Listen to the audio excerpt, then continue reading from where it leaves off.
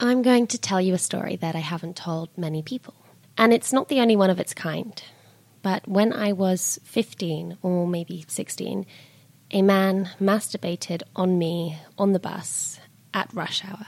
And I didn't do anything. I didn't report. It's actually quite an anticlimactic story. Well, not for him. Oh, God. Not for him. Oh, God. Tilda.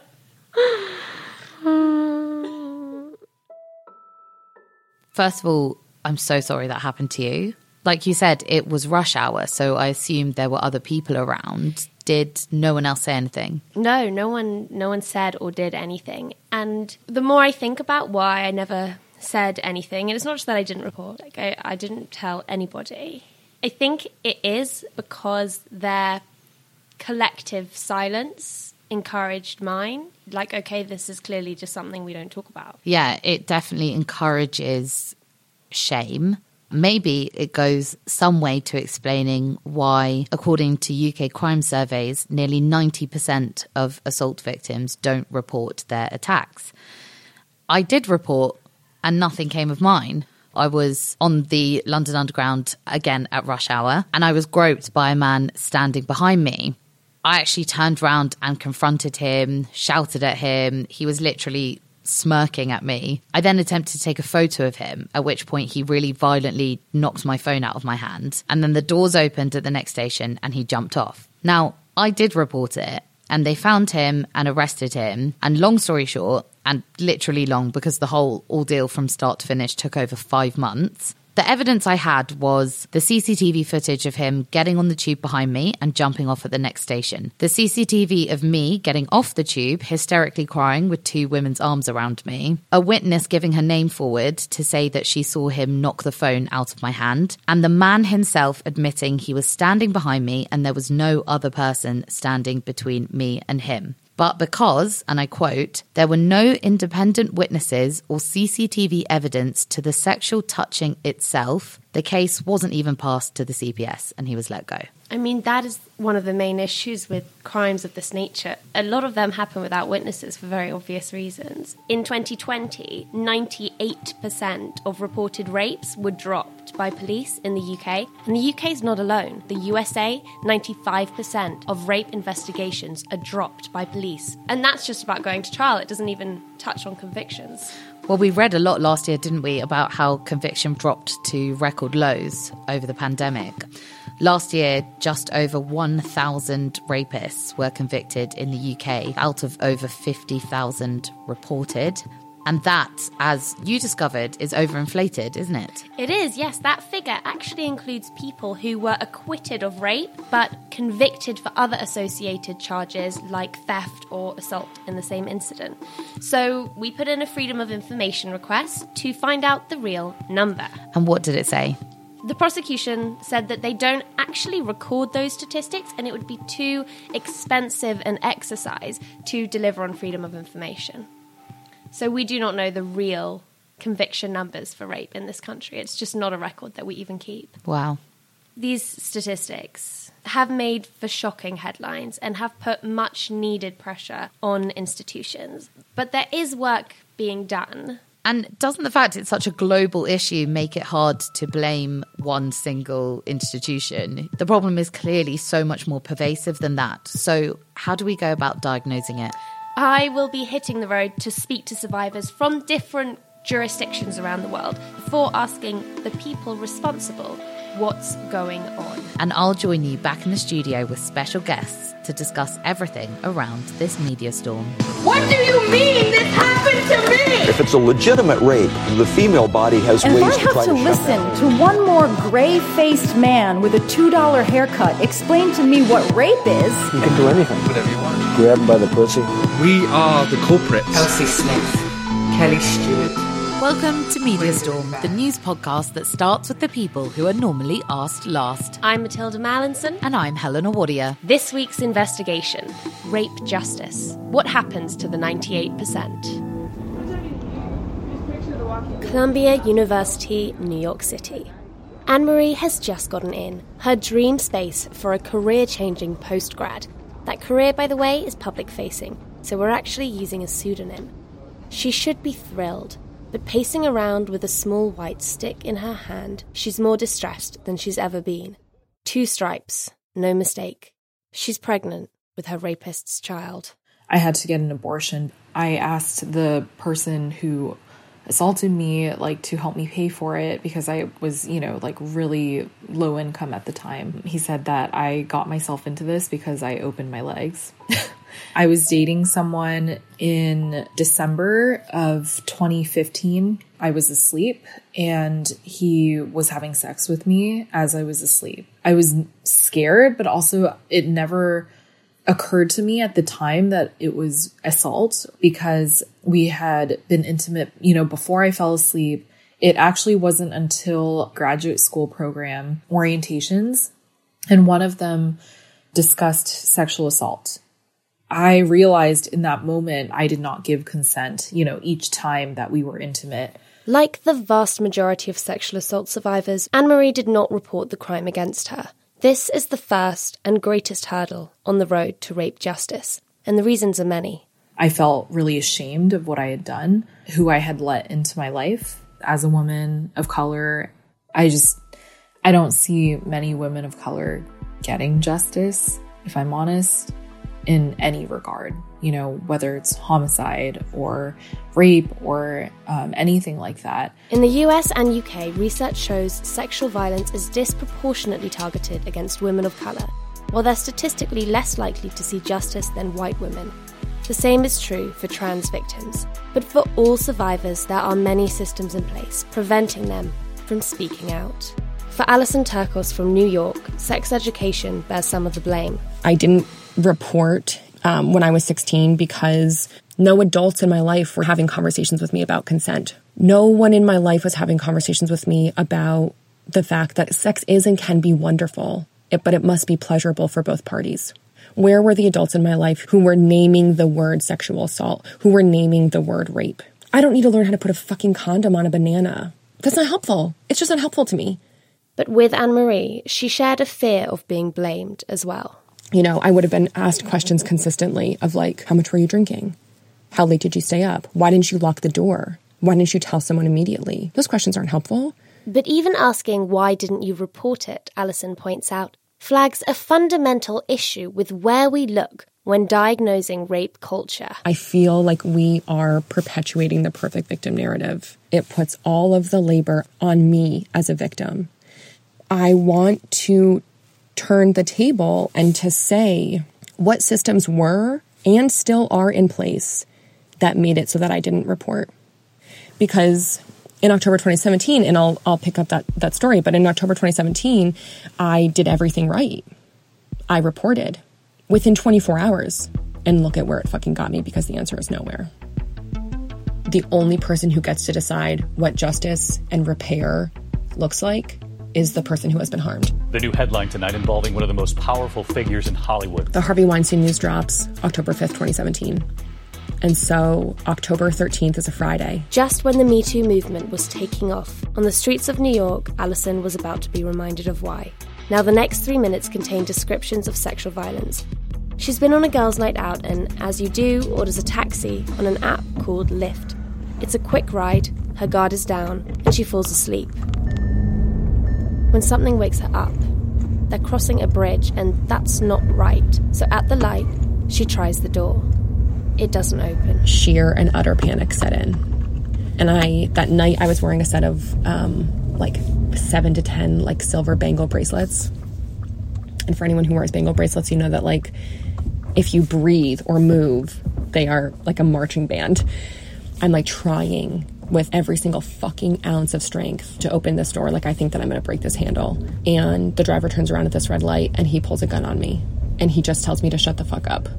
They drive into a deserted park where 2 other men are waiting. So the driver instructs me to lay down in the backseat of the car. And he and the 2 other men proceed to gang rape me. And the overhead light in the car is on.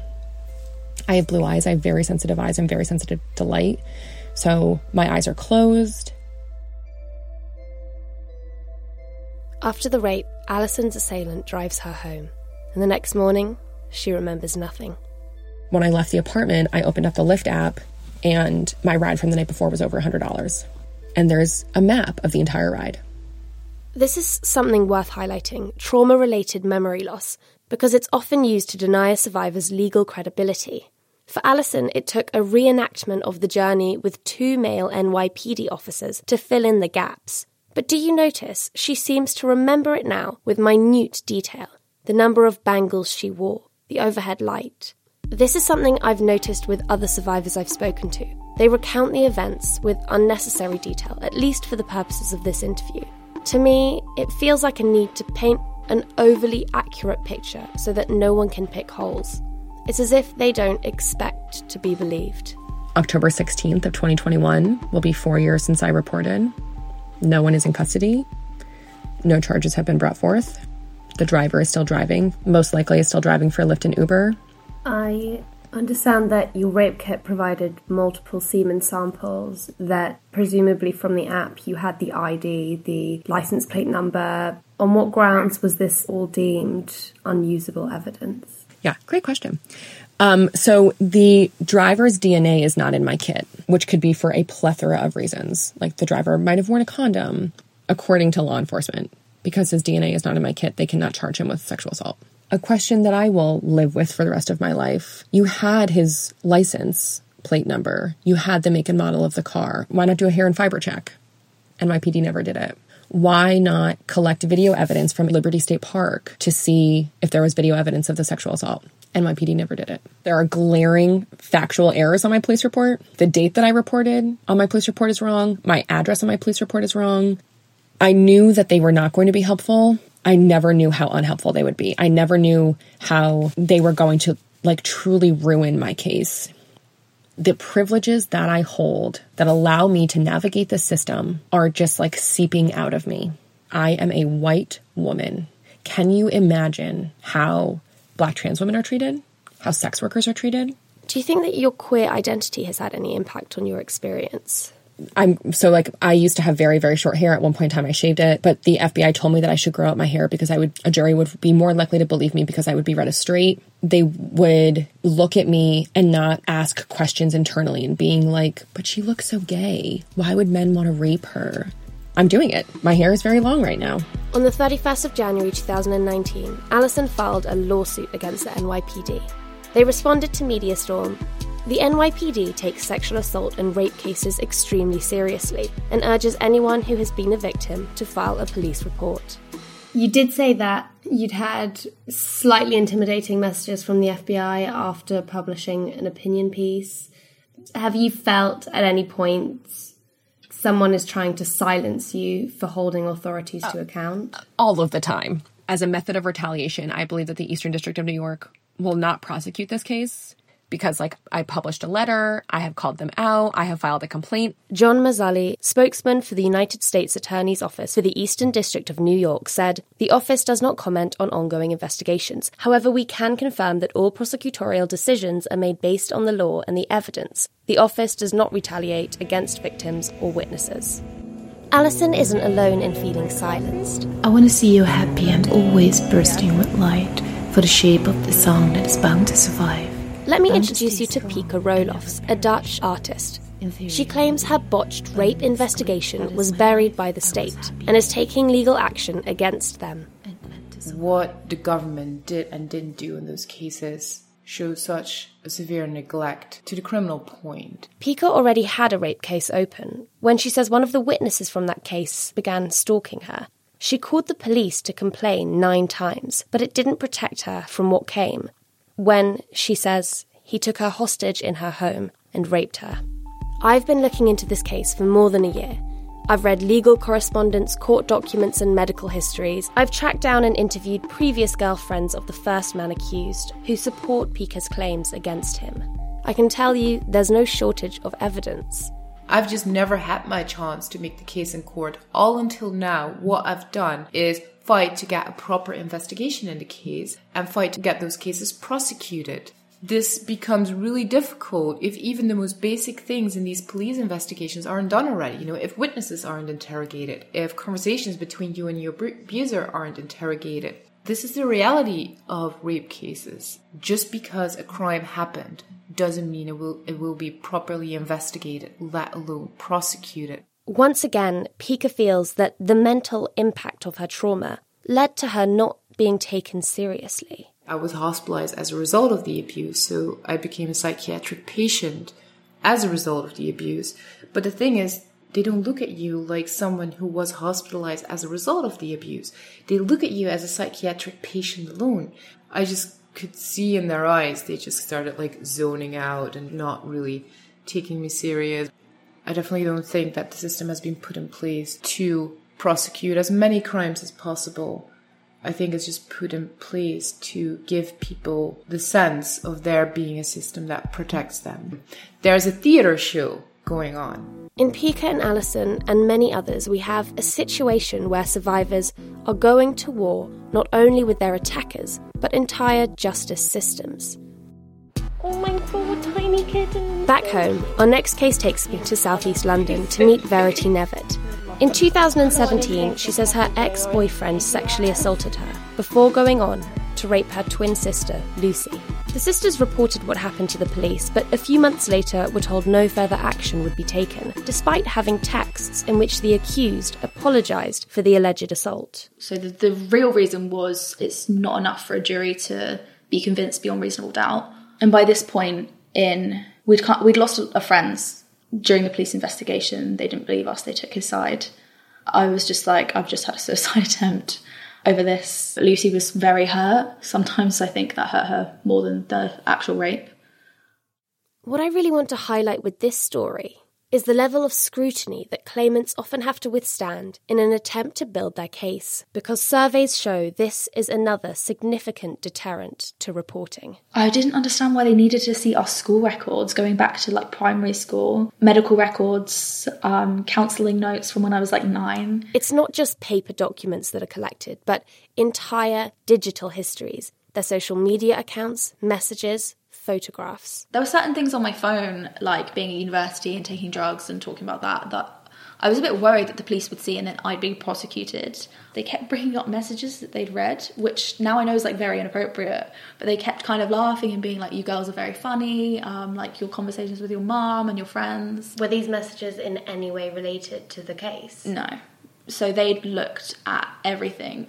Is there an option to withhold explicit photographs of yourself or your boyfriend? Are you allowed to withhold something? It doesn't feel like you're given an option. And they mentioned that they'd seen those photos, which was embarrassing. But yeah, my social media accounts shut down all the computers in Lewisham Police Station because there was so much of it. A lot of the time they have to send the phones off to a lab. Lucy didn't have her phone for 9 months. She was walking around with my iPad. The man that the sisters accused did not have to submit to this. He didn't even need to submit to an interview.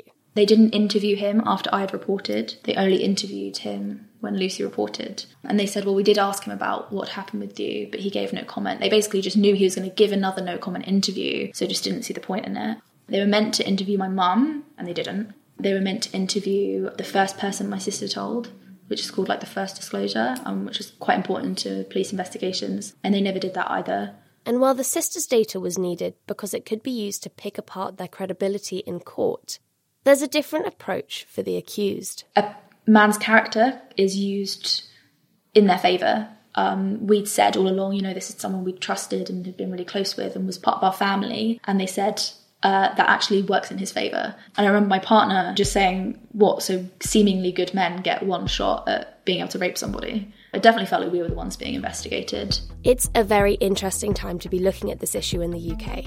The government's police crime sentencing and courts bill, which caused controversy earlier this year with its restrictions on protesting, is back in Parliament. It also rephrases officers' powers to access people's private data in a way that critics say undermines data protection law, making victims' privacy even more vulnerable. Let's see if she's ever said anything dishonest. Let's see if she's ever flirted with anybody. We're looking at her credibility. That's the culture at present. Leading the battle against this is Dame Vera Baird, the UK's Victims Commissioner. She sent the government a list of amendments to bring the bill in line with data protection laws, amendments the government chose to ignore. I'll move on. I'd like to answer that if I can. But after much fighting, the government U-turned. Only, however, for digital data. Third-party data like school and counselling records remains, in Dame Vera's eyes, all too vulnerable. There is only the Crown Prosecution Service to point to. They are very keen to keep their conviction rate up. They think that jurors are very prejudiced against rape complainants, that it's easy to throw dirt at them about flirting, about drinking, and so they want to look for all of those possibilities before they even consider taking it forward. They are, in my view, very worried about their reputation and much, much, much less worried about the privacy rights of a complainant. Prejudices shouldn't be a barrier. Prejudices should be challenged. What makes the government's decision even more confusing is the fact that police actually support these changes. I've been a police officer for 27 years. The figures and the convictions are worse. That shows we have to do something different. This is Sarah Crew, the National Police Lead for Rape in the UK, and she is hoping to lead that new departure. So there were some significant cases in around 2016-17 where the police and the Crown Prosecution Service had failed at disclosing material. Dozens of rape and sexual assault cases have been dropped because vital evidence was withheld from the jury. When there's a significant failing, there is a reaction. And so in the quest for making sure that all the relevant information had been gathered, disproportionate effort and disproportionate focus has gone into material held about the victim, about them, school records, health records, etc. It's sending the pendulum towards an investigation of the victim. And what I'm proposing, and what I hope I'm leading in policing, is a swing back of the pendulum, rebalancing our focus onto the perpetrator. Let's not forget the people who are responsible for this are the perpetrators. So what's her plan of action?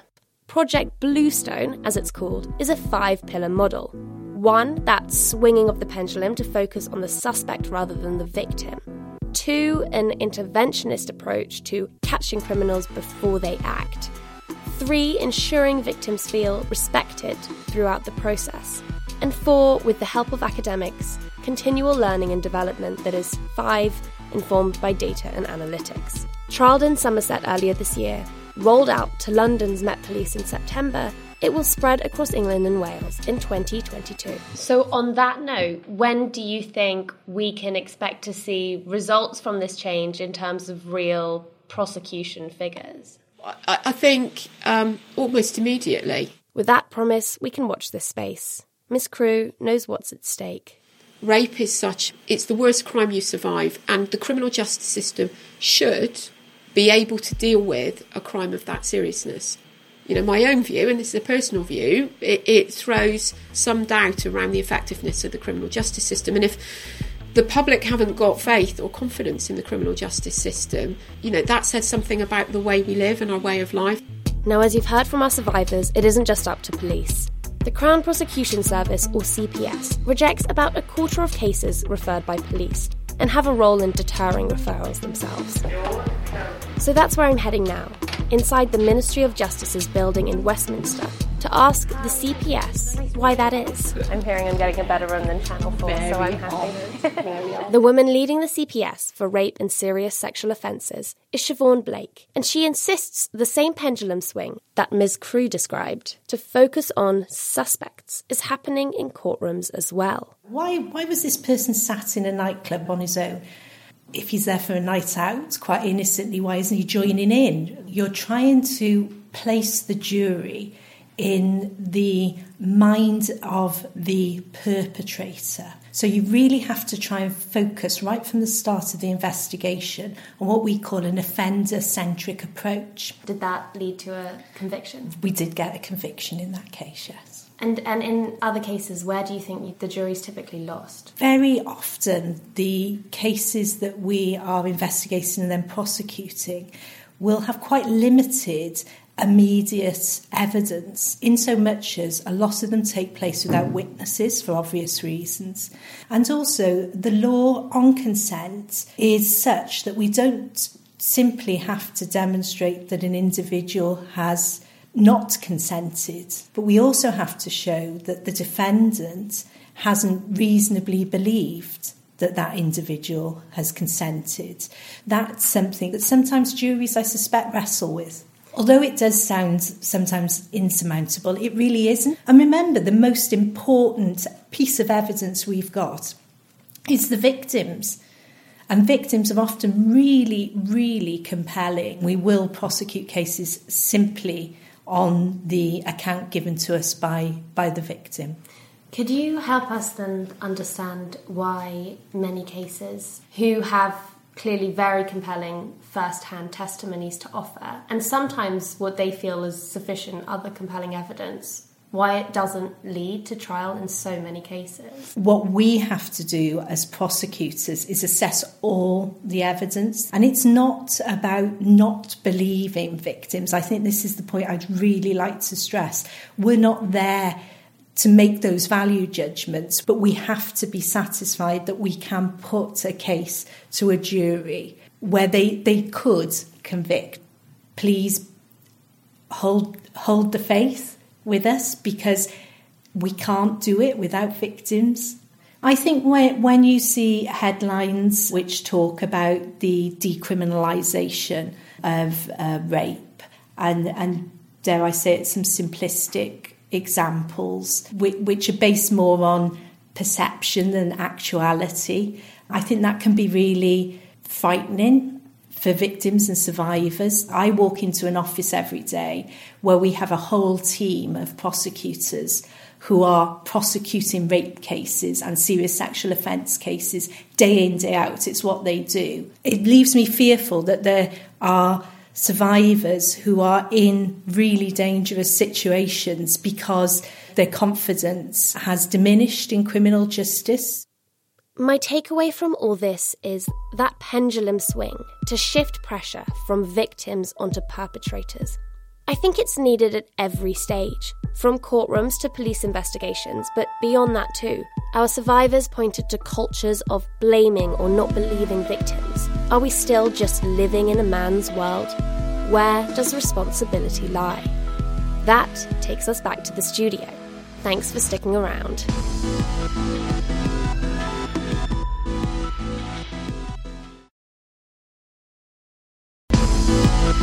Welcome back to the studio, where we'll be discussing how the media report on rape and sexual assault justice. Our first guest is calling in from Nairobi in Kenya, so we're very lucky to have her. She's a psychotherapist and women's rights activist, the founder of Dahlia Project and Safe Spaces for Black Women, and the first woman of colour elected rector of the University of St Andrews. It's Dr. Leyla Hussein. Hi, Leyla. Hi everyone. Thank you for having me today. Our second guest is the campaigner who made upskirting illegal. She's also a writer and she is an advocate for UN Women UK. It is the amazing Gina Martin. Hello, thanks for having me. Did anybody have any immediate thoughts on the investigation that we've just heard? Do you know what's so sad? How common it actually is. That's my initial thought. I really reacted to one of the women they spoke to who said, you know, I'm a white woman who has a lot of privilege and it was so hard for me.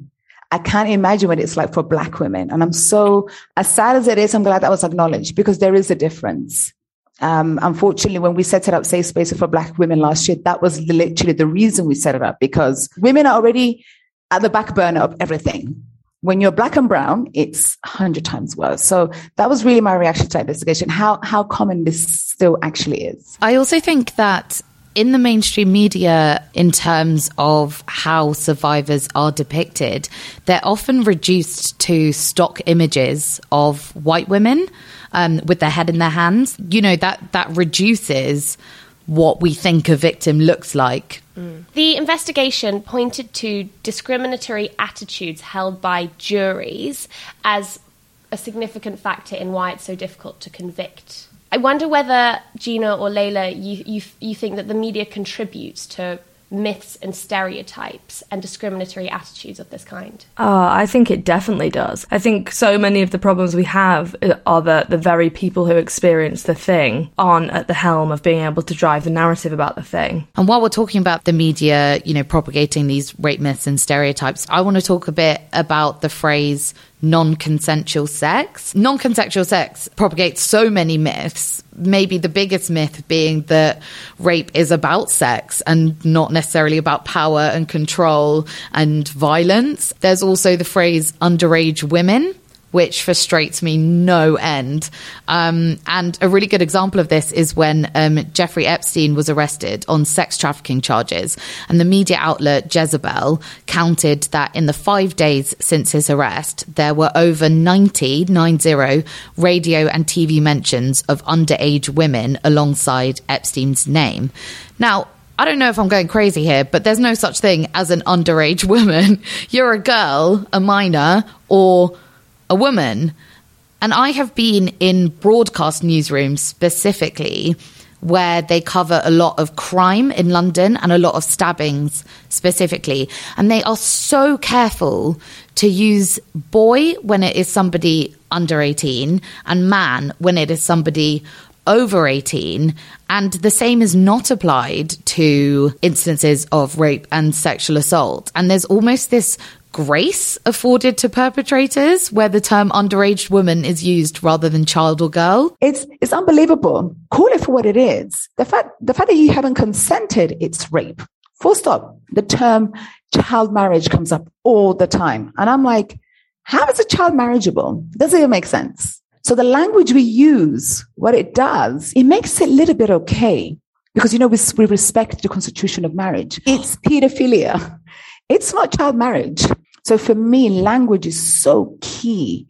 When we constantly say female genital mutilation is a cultural, traditional practice, instead of saying female genital mutilation, it's violence. It's not practice. It's violence subjected to little girls who an adult touched their genitalia, which is sexual assault, but now took a knife to cut it, which is a serious sexual assault. See, that has a whole different meaning. Like, where is this language created, right? It's not created from, regular working people on the street talking about the issue. It's coming from the top down. There's a need to soften the language because we feel complicit somehow in all these different things, and then it trickles down into society, and it's only when it gets to us that we go, hang on, that's not what we're talking about here. Why are you calling it that? Because you're making it seem normal to people, as if it's an accepted part of society, like something that just happens, instead of something super, super violent. It's common practice as well to use the term had sex with in situations where adults rape children or young teenagers. Just scrolling through Google, you have man had sex with 14-year-old, man jailed for sex with teen, 32-year-old had sex with 13-year-old. That's not sex, that's rape. Sex is pleasurable, sex is joyful, sex is about love. It's consenting. It's consensual, it's a healthy part of life. This is about power, isn't it? Also, we always release the stats of how many women and girls have been violated, but not the statistics of how many men are the perpetrators.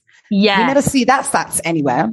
Because then we can see the problem. We don't see the stats of the perpetrators. In the investigation, they talk about that pendulum swing to focus less on the victim and more on the perpetrator. The media needs to do the exact same thing.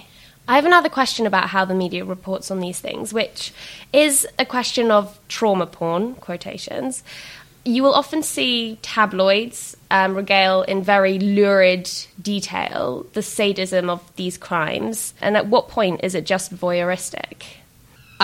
I think often the lurid details of violence reported in our media kind of encourages the portrayal of perpetrators or those perpetrators as monstrous or somehow distinguishable from the average person walking down the street. And then that gives the false impression that perpetrators are the other, when statistics show that most rape and sexual assault victims know their attacker, or they're their partners or family members even. Does this voyeuristic culture tie into our pop culture as well? We seem to have an obsession with series about serial killers and femicide, the Ted Bundy tapes. Earlier this year, we started watching Serpent, which was a BBC One drama about the con man and murderer Charles Subraj. we watch a lot of it through his eyes, and there's a scene in which he spikes the drink of a victim, and you're given a kind of sense of excitement as you wait for the drug to kick in. And I've had a drink spiked before, and I found that a really distressing moment and stopped watching. Is it overly sensitive to say maybe we need to police culture better in that way? Or do you think that these shows glamorize violent and objectifying attitudes towards women?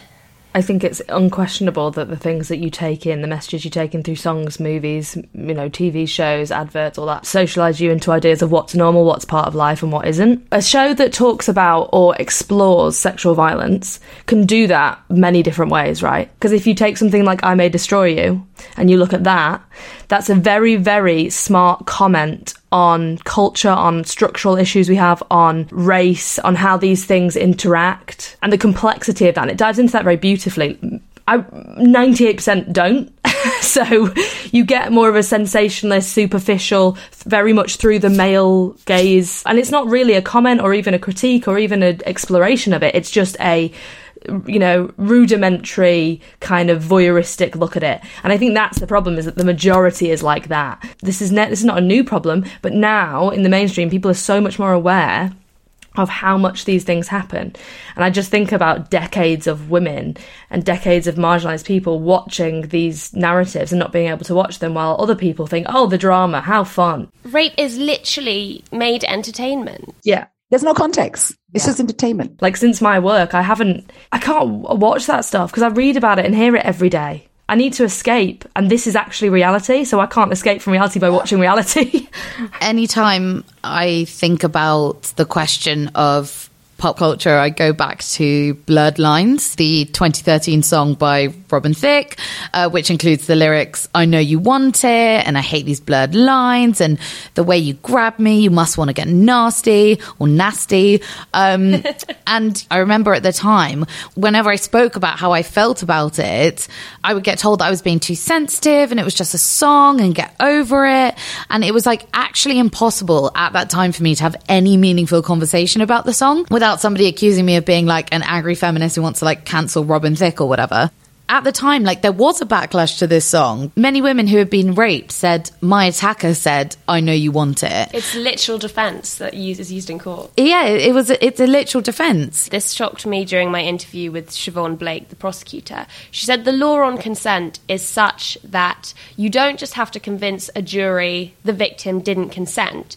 You have to convince a jury that the defendant couldn't viably have believed the victim consented. That's what I'm saying. The system's not broken. The system is there to protect certain men. Maybe if we started from that, we can actually start dismantling this properly. Because the moment we think, well, something went wrong, it's not something went wrong. It was designed this way. How many powerful men in the public eye have zero repercussions for the kinds of things they've done? Chris Brown's still making music. DaBaby with his whole, HIV/AIDS thing, homophobic and just so toxic. And, then Kanye West brought him and Marilyn Manson out on stage. DaBaby's in the top charts. When there's no accountability for these men who set narratives and encourage narratives, why are we wondering why young men who look up to them and see them as the way they want to live and the way they want to be, taking on this language too, and seeing these kind of behaviours as not a problem? Of course they don't, because my hero's doing it and nothing happens to him. Time now for a look at some of the stories making headlines on this topic. We're going to be looking at the story of Alice Sebold, the author behind The Lovely Bones and Lucky. When she was 18 years old, she was brutally raped, and recently it has been discovered the wrong man, Anthony Broadwater, was convicted. He was a black man, and Alice Sebold's rapist was a black man. There were serious miscarriages of justice in the processes that led to his sentencing. There's a lot in this story because on the one hand, institutional and individual racism surely played a role in an innocent man's sentencing. On the other, Sebold is facing vicious criticism when she was at the time an 18-year-old who'd undergone a horrific attack. There's a few strains I want to follow, but one of them is the wrongful sentencing and racist sentencing of Anthony Broadwater in 1981.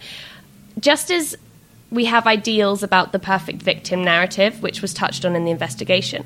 I wonder whether the media fixates on its perfect villains, playing up men of colour or immigrant men, and does it deflect from the fact that, most rapists are people's partners or, your average bloke next door? Do you think we have that fixation on a particular type of, quote, villain?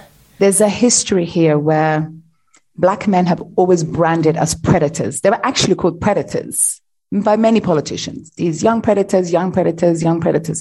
So if you're bombarded with that information all your life and you're seeing this on TV, the human brain is very sensitive. We really take on this information and we create these biases in our mind. She has been victimized. She was raped. So we cannot dismiss that too. So we're looking at two vulnerable situations here. I don't want to say it's a complex case. It's not a complex case. It's a very common case. This idea that a white woman being violated by a Black man. So in a way, the media played a big role on why she even pointed someone out, because that's all she's ever seen, that Black men are predators. Because in one of her statements, she said, I saw a Black man running that looked like the rapist. How that was even considered evidence, it's shocking to me. There's so many things going on here, and there isn't really an easy answer to it. But what I would like to see happen is a focus on what the institution was doing throughout this. How were the police acting with this? I'd really like to see that more, instead of just a complete focus on her and no one else. Some mainstream medias definitely jump on that narrative of men of colour, Black men, or immigrant men as these kind of monsters, and it gives the opportunity for the white middle class and or non-immigrant men to shift the blame. So when it comes to, say, Stanley Johnson, the Prime Minister's father, former politician who has been accused of groping at least two women, one a Conservative MP and another a journalist, those allegations are questioned, and the nature of the assault is questioned, and it's dismissed as just a bit handsy, and why didn't they say anything at the time? And that's because it's inconvenient, I think, for so much of the media for Stanley Johnson to be a sexual assaulter, rather than, say, an immigrant man of colour that they can call a monster and point at and decry violence against women. 100%. He holds so much power, right? So the way in which we'll talk about him and the lengths in which we'll go to powerful men in powerful positions, there's a real hesitancy to hold them to the same level as account that we would hold someone to account who has way less power and who we can very easily dehumanize. I also think, Gina, as you were saying, you would like to see the questions of the institution in Alice Sebold's case. And I guess a lot of the time when cases like these are in the media, people jump on the idea that it was a false allegation. And do you think that false allegations, which are statistically relatively rare, give maybe a warped sense about women supposedly lying all the time about their assaults? Yeah, because we talk about them at a disproportionate level to how much they happen. They're 2 to 4%. They're around the same level statistically as almost every other crime. But, we rarely talk about someone gets mugged. We rarely say, yeah, but were you telling the truth about being mugged? Were you lying about being mugged? That's why a lot of rape victims never even report. Yeah, I think it is so important that the media clarifies that not being convicted of a crime is not the same as being found innocent. So a criminal trial is about the prosecution trying to prove beyond a reasonable doubt that the defendant is guilty, but the defense does not have to prove that the defendant is innocent. So that means that we cannot say that every failed conviction means the alleged victim was lying. And there are so many men in the public eye who have been accused but have not been convicted of rape or sexual assault, but who very much may be guilty. And let's remember also that it is much easier for rich and famous men to get away with rape and sexual assault. I think I wish what you've just said there, which I kind of knew, but the way in which you've phrased it and made it so clear, it's almost like we need to put that on the TV every day. To kids, just that simple phrase, just because people don't know that. Okay, well, I'll pitch a new TV show where I just sit and say that over and over again. Maybe the BBC will pick it up. Gina and Leyla, thank you so much for joining us on Media Storm. Gina, what are your social media handles? Where can people find you? And do you have anything to plug? Thank you so much for having me. My social media handles are Gina Martin, at Gina Martin on Instagram and at Gina Martin UK on Twitter. And I have my thing to plug is I have a newsletter that is free every month where we talk about an issue happening right now and we take actions together. There's 4,000 people on there who take actions together to kind of get their muscles going. And it's mostly about the government and how rubbish they're being. So you can sign up to that. It's called The Good Chat and it's on Substack. And Leyla, please tell us where we can follow you and hear more from you. So my social media handles on Twitter is Leyla, at Leyla Hussein. Instagram is at Leyla Hussein UK. I raise money for lots of things, but raising money for Safe Space for Black women has been the hardest thing ever. We have over 500 women who come for therapy every week. And we don't want to lose that space. It's really important. It's a safe space for them to come. So I'm going to plug in Safe Space for Black women. If you can share it on your social medias, share the GoFundMe page. We would really, really appreciate it. Thank you so much.